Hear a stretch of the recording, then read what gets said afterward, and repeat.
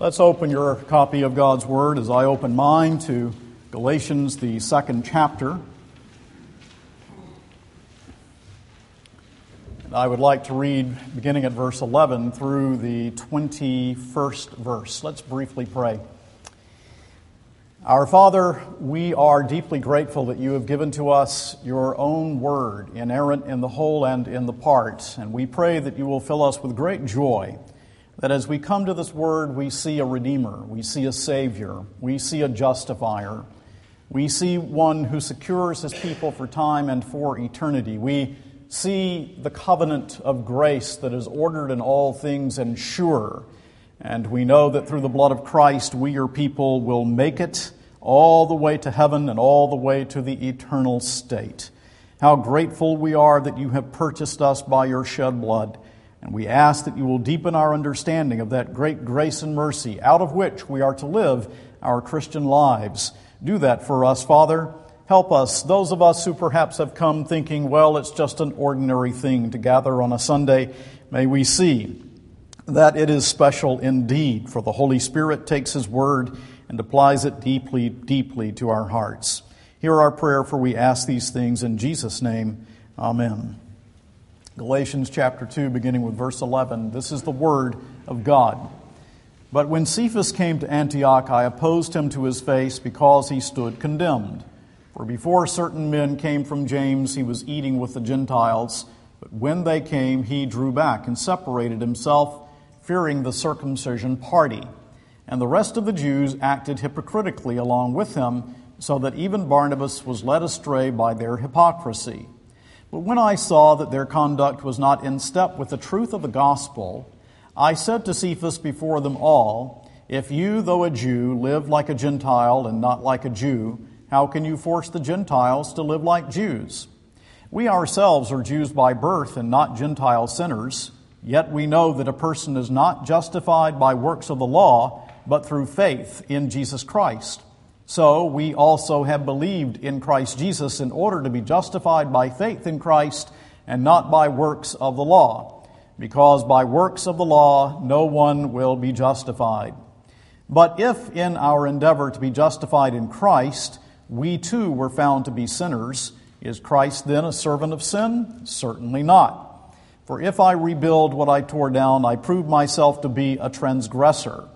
For through the law I died to the law, so that I might live to God. I have been crucified with Christ. It is no longer I who live, but Christ who lives in me.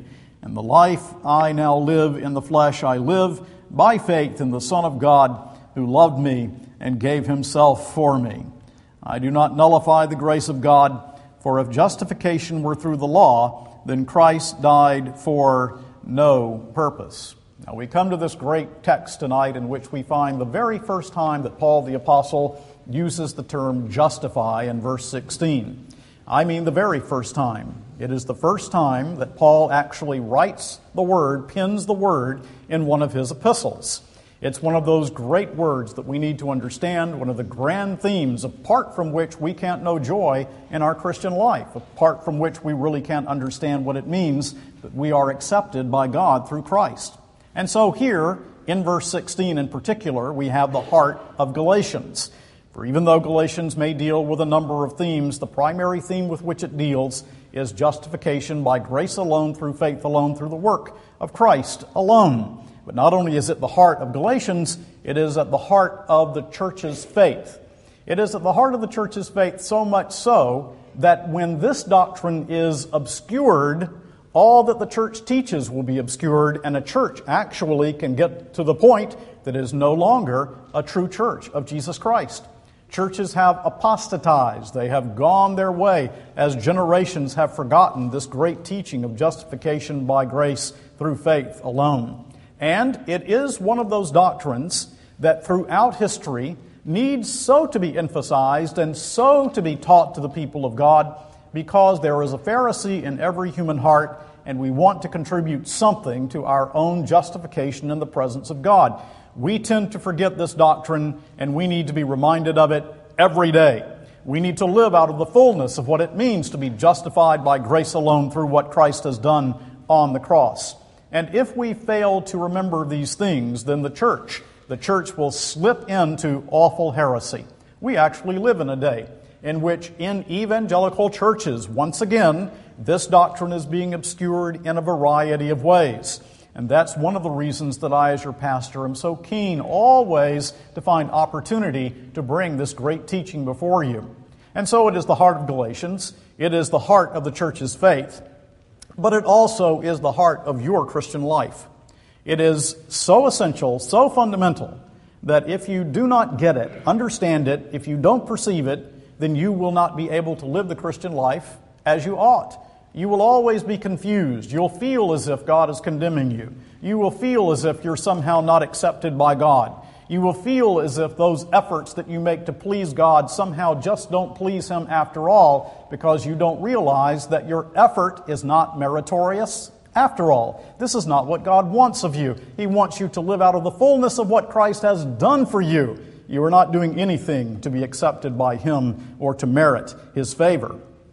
As we come to this text, then, we see several things, and the first thing I want you to note is conflict. We first see conflict. Now, the Christian life and the church's history is filled with conflict. It's simply unavoidable. The whole of the Christian life is a battle. It is conflict. I was thinking that as we baptized Lou this morning, the conflict is really just beginning for this brother in Christ, as it does for all of us when we come to know the Lord Jesus Christ. There is conflict in the Christian life, and there is conflict here between Paul and between Peter. You might remember what happened. It is as the Apostle Peter is there in Antioch that certain men came from James, and the Judaizing party has been putting pressure on these people, evidently, to understand a gospel which is no gospel, some false gospel in which works righteousness may be added.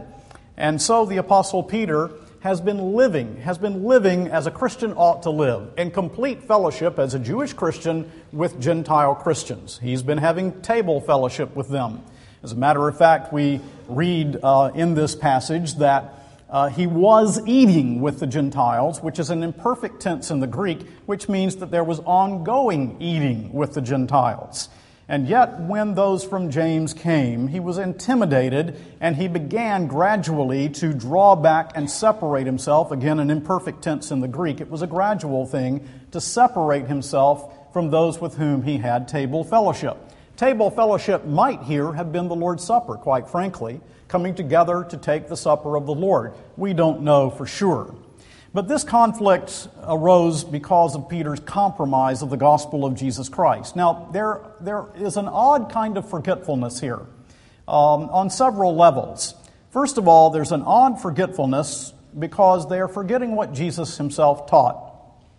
Jesus taught in Matthew 15, and Peter would have known this, and the disciples would have remembered this. He taught that it's not what goes into a man that defiles, but what comes out of a man that defiles. It's not that we fail to eat kosher foods that defiles a person. It's what's found in the human heart that comes out that defiles a person. An odd forgetfulness.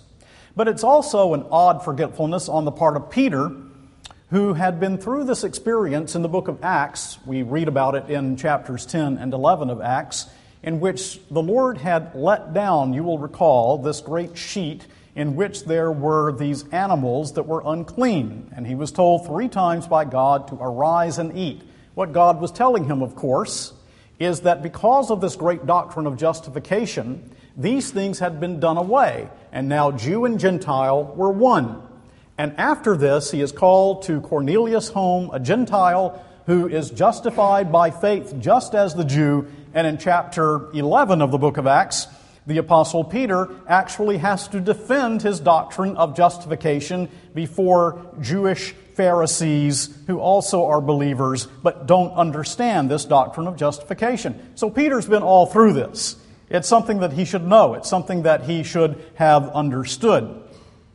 Peter's prior conduct also, as we read in verse 12, of eating with the Gentiles seems to have been quickly forgotten. He was regularly eating with them. He understood that fellow Christians, whether Jew or Gentile, should be sitting together at the table.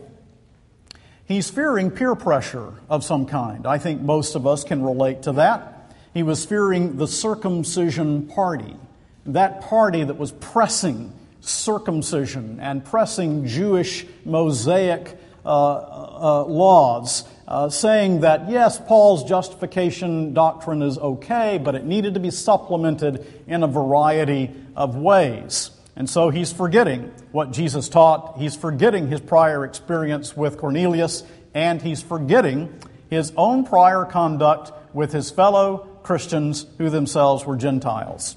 He fears the peer pressure, and Paul's public rebuke is the result. In verse 11, but when Cephas came to Antioch, I opposed him to his face because he stood condemned. And then again in verse 14, we find the rebuke. But when I saw that their conduct was not in step with the truth of the gospel, because Barnabas and others joined with Peter in this hypocrisy, I said to Cephas before them all, if you, though a Jew, live like a Gentile and not like a Jew, how can you force the Gentiles to live like Jews? And there's a word that's used here, orthopadusin, that means walking straight. It's the only time the word is used here in the Greek New Testament. We call that a hapax legomenon. The only time that you find it, walking straight. And he says, when I found that you were not walking straight with the gospel, that you were deviating from the path of the gospel, that rather than walking that straight path, you were walking like a drunk man, a man who was under the influence in this case of the liquor of Judaism, under the influence of false teaching, no longer walking a straight path for the sake of Christ and His gospel. And so this is why he must rebuke Peter. The problem with Peter is essentially this. There is a massive denial of the doctrine of justification by grace alone, through faith alone, through the work of Christ alone. Now you may say, where do you find that? How could that be?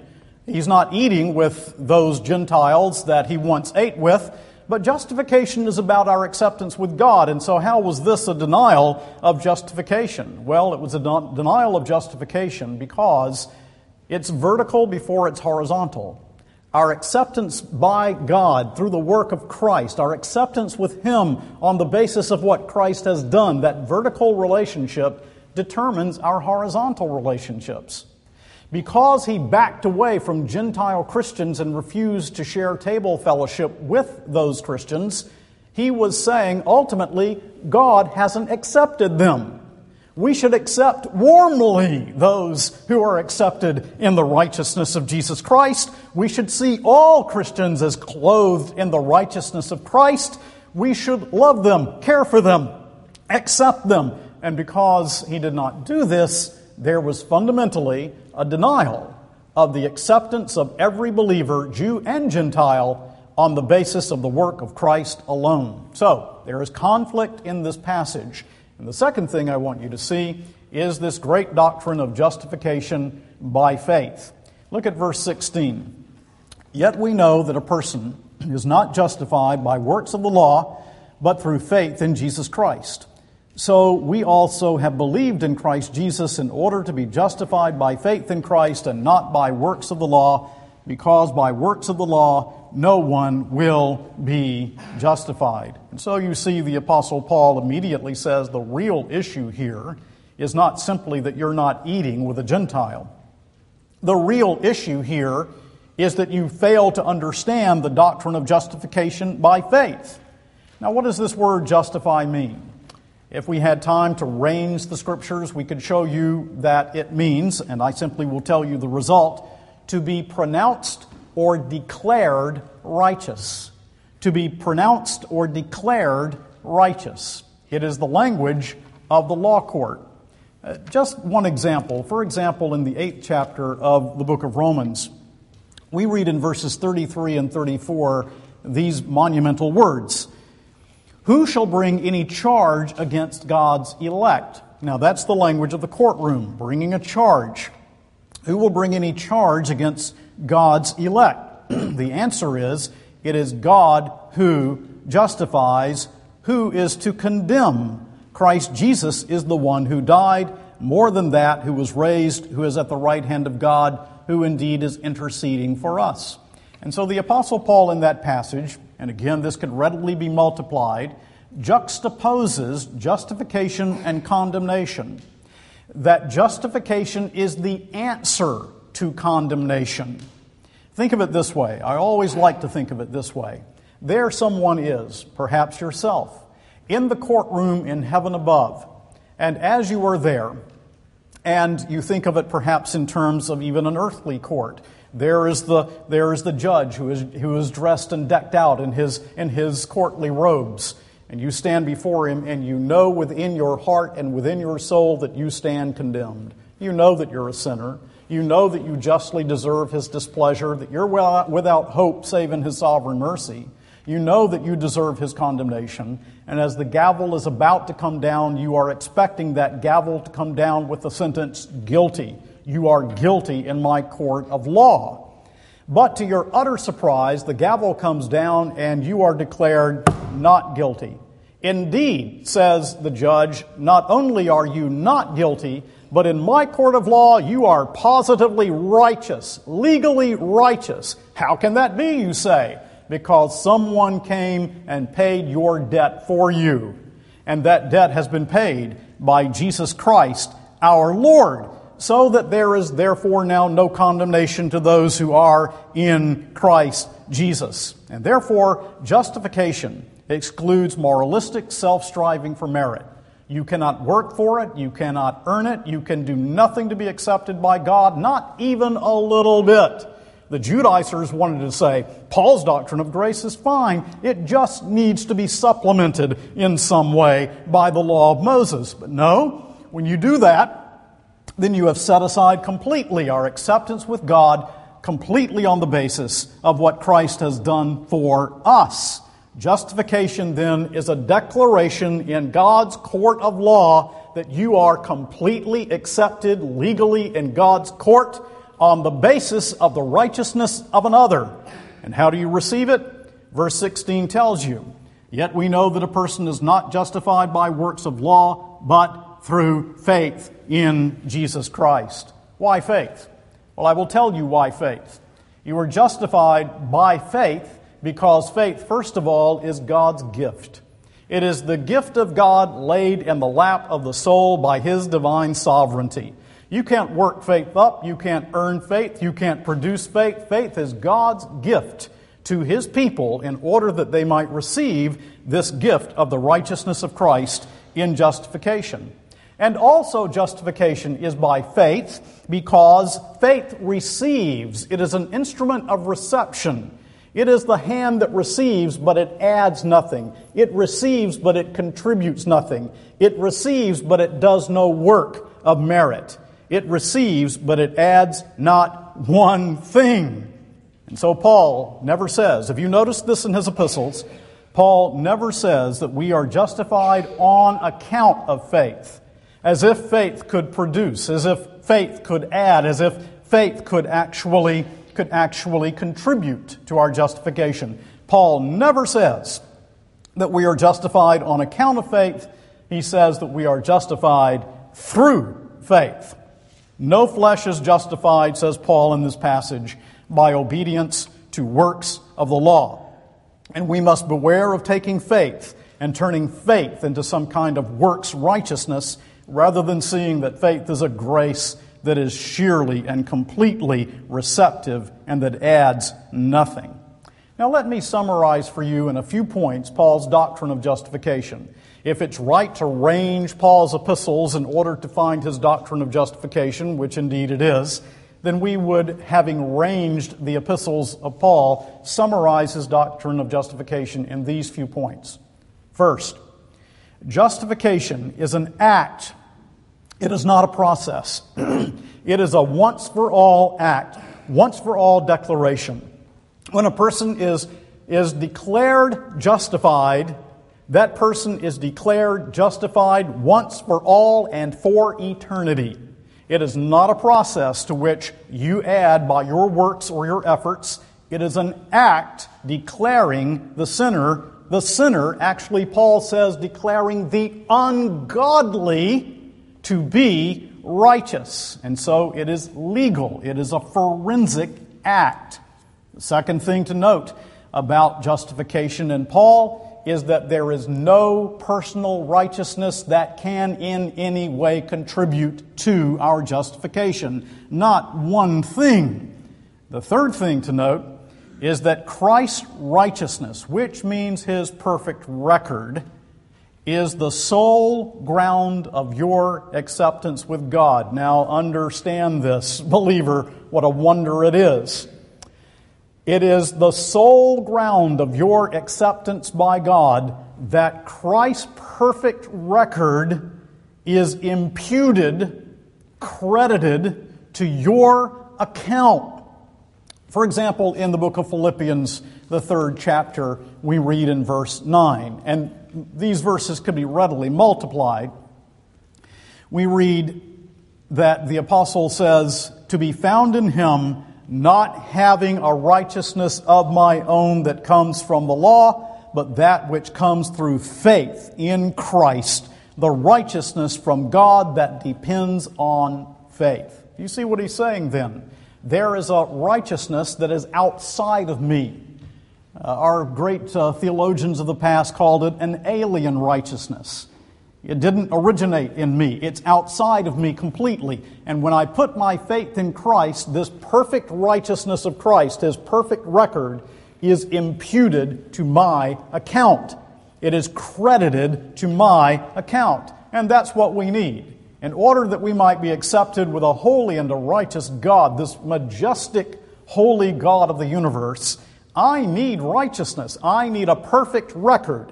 And that perfect record comes when I put my faith in Jesus Christ. And then, as we think of how Paul, through his epistles, as we range his epistles, speaks of justification, he says to us, the sole instrument of reception is faith. It's not even love. It's no work that we do. The sole instrument of reception is forsaking everything and relying upon Christ. It is faith alone. Can't you see then why the doctrine of justification is the standing or falling doctrine? The standing or falling doctrine of the church? That without this the church becomes confused and works righteousness and merit rather than relying completely upon the merit of Jesus Christ? And so what was at stake at Antioch as Peter withdrew from table fellowship? What was at stake was the free grace of God. What was at stake was gratuitous acceptance with God through the work of Christ alone. What was at stake was justification by grace through faith. Now, people of God, let me again underscore to you that this has to be also the sole ground upon which you live your daily Christian life. That is to say, many of us think that because we have fallen into sin or we struggle with temptation or because we are not living as faithfully as we ought. Now, let me not hesitate to say, the Bible calls us to faithful living, and Paul is going to address that in Galatians. That the Scriptures call us to holy living, but that holy living and that faithfulness can never, ever be the ground of your joy, because it cannot be the ground of your acceptance. And we become very confused as Christians sometimes in our Christian walk, and all we see are our failures. What does God see in His court of law? Not one failure. All we see is our unfaithfulness. What does God see in His court of law? Not one bit of unfaithfulness. What does He see when He sees you? In His court of law, judicially speaking, what does He see when He sees you? He sees perfection. He sees the perfect record of Christ. He sees the perfect righteousness of Jesus Christ. He sees you in the beauty of His Son's own righteousness. And He accepts you as He does His own Son. And so I warn you, I warn myself, and we must always tell one another, we cannot base our Christian living upon the degree of our faithfulness, because we will never be faithful enough. The degree of our obedience, because you will never be obedient enough. The degree of your attempts to please God, because it will never, ever be enough. Your Christian life will be joyless if you live that way. And it is solely on the basis of Christ that you are accepted, and you must live out of the fullness of that. Third thing to say about this text is that having said all of this about the free acceptance that we have in Christ, grace does not produce unholy living. Antinomianism. Now, this is always the charge in the history of the church. If you teach people that they are accepted completely on the basis of what Christ does, and you don't add something of your own, if you teach people that you are utterly and completely received on the basis of the perfect record of Jesus, if you teach this doctrine of imputed righteousness, then people are going to say, well, I'm righteous in God's sight, and so I can go live any old way that I please. But that's simply not true. The accusation is there in the New Testament. Paul, for example, in Romans chapter 6, shall we continue in sin that grace may abound? The accusation, if justification by grace is by grace, then men will grow careless in their Christian walk. Well, Paul is addressing that here in verse 17. But if in our endeavor to be justified in Christ, we too were found to be sinners, is Christ then the servant of sin? Is Christ the servant of sin because He justifies us completely on the basis of His righteousness, and yet our lives are sometimes not what we want them or they ought to be?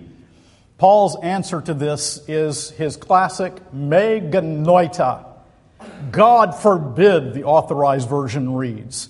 Absolutely not. Certainly not, says Paul the Apostle. For if I rebuild what I tore down, verse 18, I prove myself to be a transgressor. If I return to my unbelieving life, I place myself among the transgressors. If I return to the old, then I will find no way of acceptance with God. No. The person who actually knows that he is received and accepted on the basis of the righteousness of Jesus Christ is the grateful soul. That person now wants to live for Jesus. He wants to respond to that love that saved him. He wants to live a godly life because Christ died for him. But he never bases his acceptance with God on his own personal obedience, but only on the obedience and righteousness of Christ. You see, He obeyed in your place that law that you broke. He paid completely the penalty that you owed, that infinite debt that was mounting and mounting and mounting, a truly infinite debt because our sin is against an infinitely holy God. Jesus paid it all, every bit of it. And when my heart really gets that, grasps that, understands that, then it doesn't lead me to antinomianism. It leads me to want to please the Lord. And so the answer to that dilemma, saved by grace, live as you please, the answer to that dilemma leads us to the fourth thing that I want to say from the text. We are taught here about the cross as the crux of Christian living. Verses 19 through 21. Let's read them again. For through the law I died to the law so that I might live to God. I have been crucified with Christ. It is no longer I who live, but Christ who lives in me. And the life I now live in the flesh, I live by faith in the Son of God who loved me and gave Himself for me. I do not nullify the grace of God, for if justification were through the law, then Christ died for no purpose. What is Paul saying? Only by dying to the law can we live unto God. How did Paul die to the law in order that he might live for God? Verse 19, the second portion, tells us, I have been crucified with Christ. When Christ died, Paul says, the old Paul died as well. Let me paraphrase it this way. In Christ who died for me, I died to the law. The Father's condemnation of Christ in my place condemned the condemnation of the law. And God now treats me as righteous in His Son. And therefore, every day I live out of the reality of the gospel in my life. It is no longer I who live, but Christ who lives in me. And the life I now live in the flesh, I live by faith in the Son of God who loved me and gave himself for me. You see, in your sanctification, in your ongoing growth in grace, in your ongoing progress in the Christian life, your sanctification is feeding upon your justification. Your living for Christ is feeding upon what Christ did for you once for all. And that is the answer that keeps you from discouragement in your daily failings as a Christian. Yes, I'm striving to honor the Lord. No, I can never in my life see that I've honored the Lord enough. Oh, miserable, wretched man that I am. What keeps me from utter despair? What keeps me from utter despair, indeed gives me joy in life, is that as a believer in Jesus, strive to honor the Lord, the basis of my acceptance is not there. The basis of my acceptance is in my justification freely through the grace of God in Christ Jesus and His imputed righteousness. And so it frees me up to continue to try to live for the Lord falteringly. I fail every day, but God doesn't cast me aside because of my failings. He receives me completely in the righteousness of His Son. I live by faith in the Son of God. The Son of God who loved me and gave Himself for me. Do you believe that? He loved me, says Paul. Can you say that too? He loved me. That God demonstrated His own love to us in that while we were yet sinners, Christ died for us.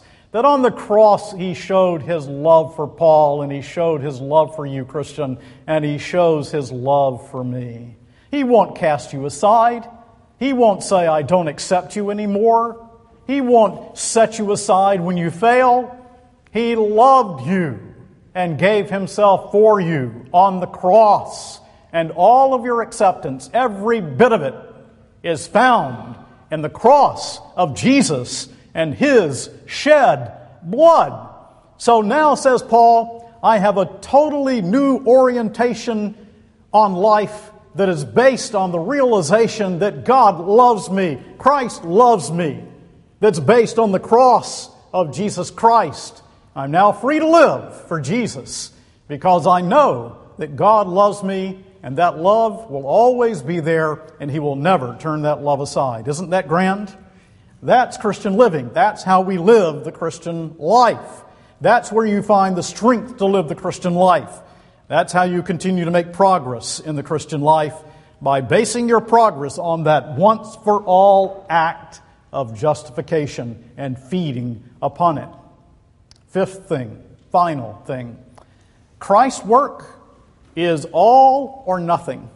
Christ's work is all or nothing.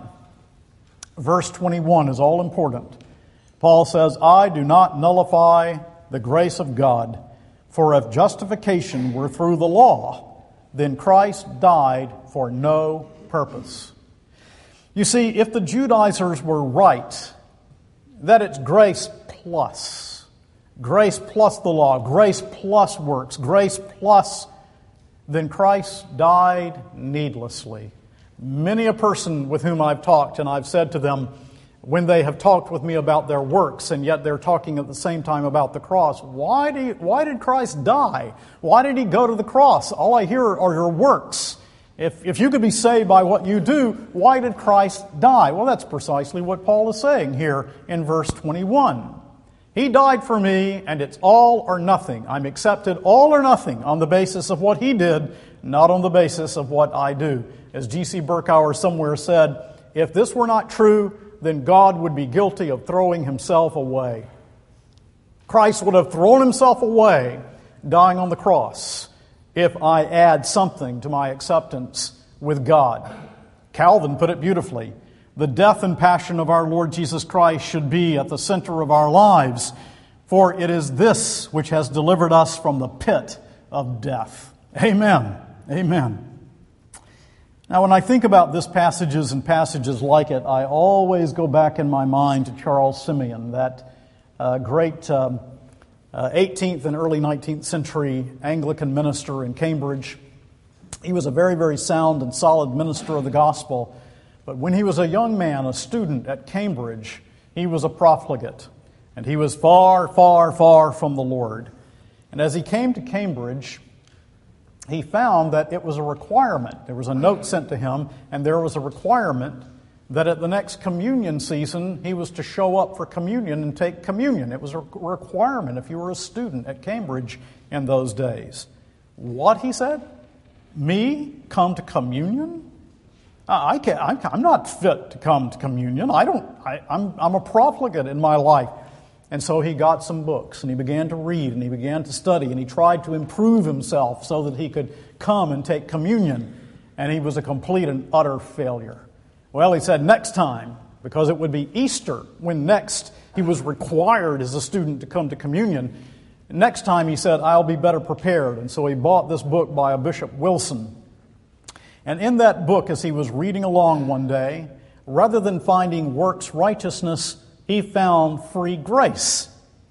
And he found a passage that said that the Jews knew what they did when they transferred their sin to the head of their offering. Reflecting on those Old Testament passages where the one who would bring the offering would representatively place his hands upon the head of the sacrifice, showing that my sin was transferred to the sacrifice, and then that lamb would be led to the slaughter, showing that my sin was completely dealt with by atonement. He read that, and then he said, is that true? Is it true? Is it true that I can place my sin on the head of a perfect sacrifice? Is that true? And he believed in Jesus. And we are told in his biography that on Wednesday, the conviction that he knew the Lord and was justified by grace became strong. And then it was Holy Week. On Maundy, Thursday, it became even stronger. And then on Good Friday, it became even stronger. And then he was awakened by the church bells on Easter Sunday morning, and he said, Hallelujah, hallelujah, Christ is risen. And he was a believer in the Lord Jesus Christ.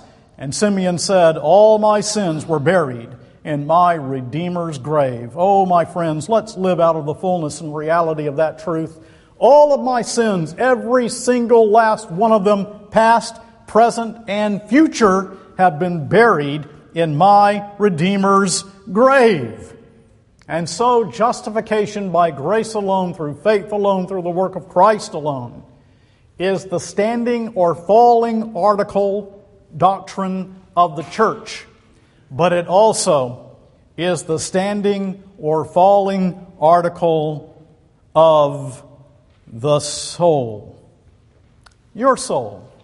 You stand or fall eternally based upon whether you are justified through Christ or whether you think that somehow you are accepted by what you do. Well, which is it with you? What do you believe deep down in your heart? Do you believe that you're completely and utterly received and accepted by what Christ did on the cross when He shed His blood and by the imputation of His righteousness? Or do you still believe that you have to produce something in order that you be accepted by God? Oh, by faith, put your trust in Jesus. For a man, a woman, a child can only be received in one way, and that is through the perfect righteousness of Jesus Christ. And when you walk out of this room tonight, having sung these great hymns and having heard the exposition of this text, I want you to walk out and I want you to think, what a wonderful Savior I have. What a wonderful Savior I have that would justify me, the sinner, the ungodly, yes, that would receive me completely on the basis of what Christ did for me on the cross. What a wonderful Savior, what a wonderful Savior, and I want you to live out of that, people of God, all week, all month, all year, for the rest of your lives. What a wonderful Savior we have. What a wonderful Savior. My joy is found in the loving provision made for me through Christ and His perfect record.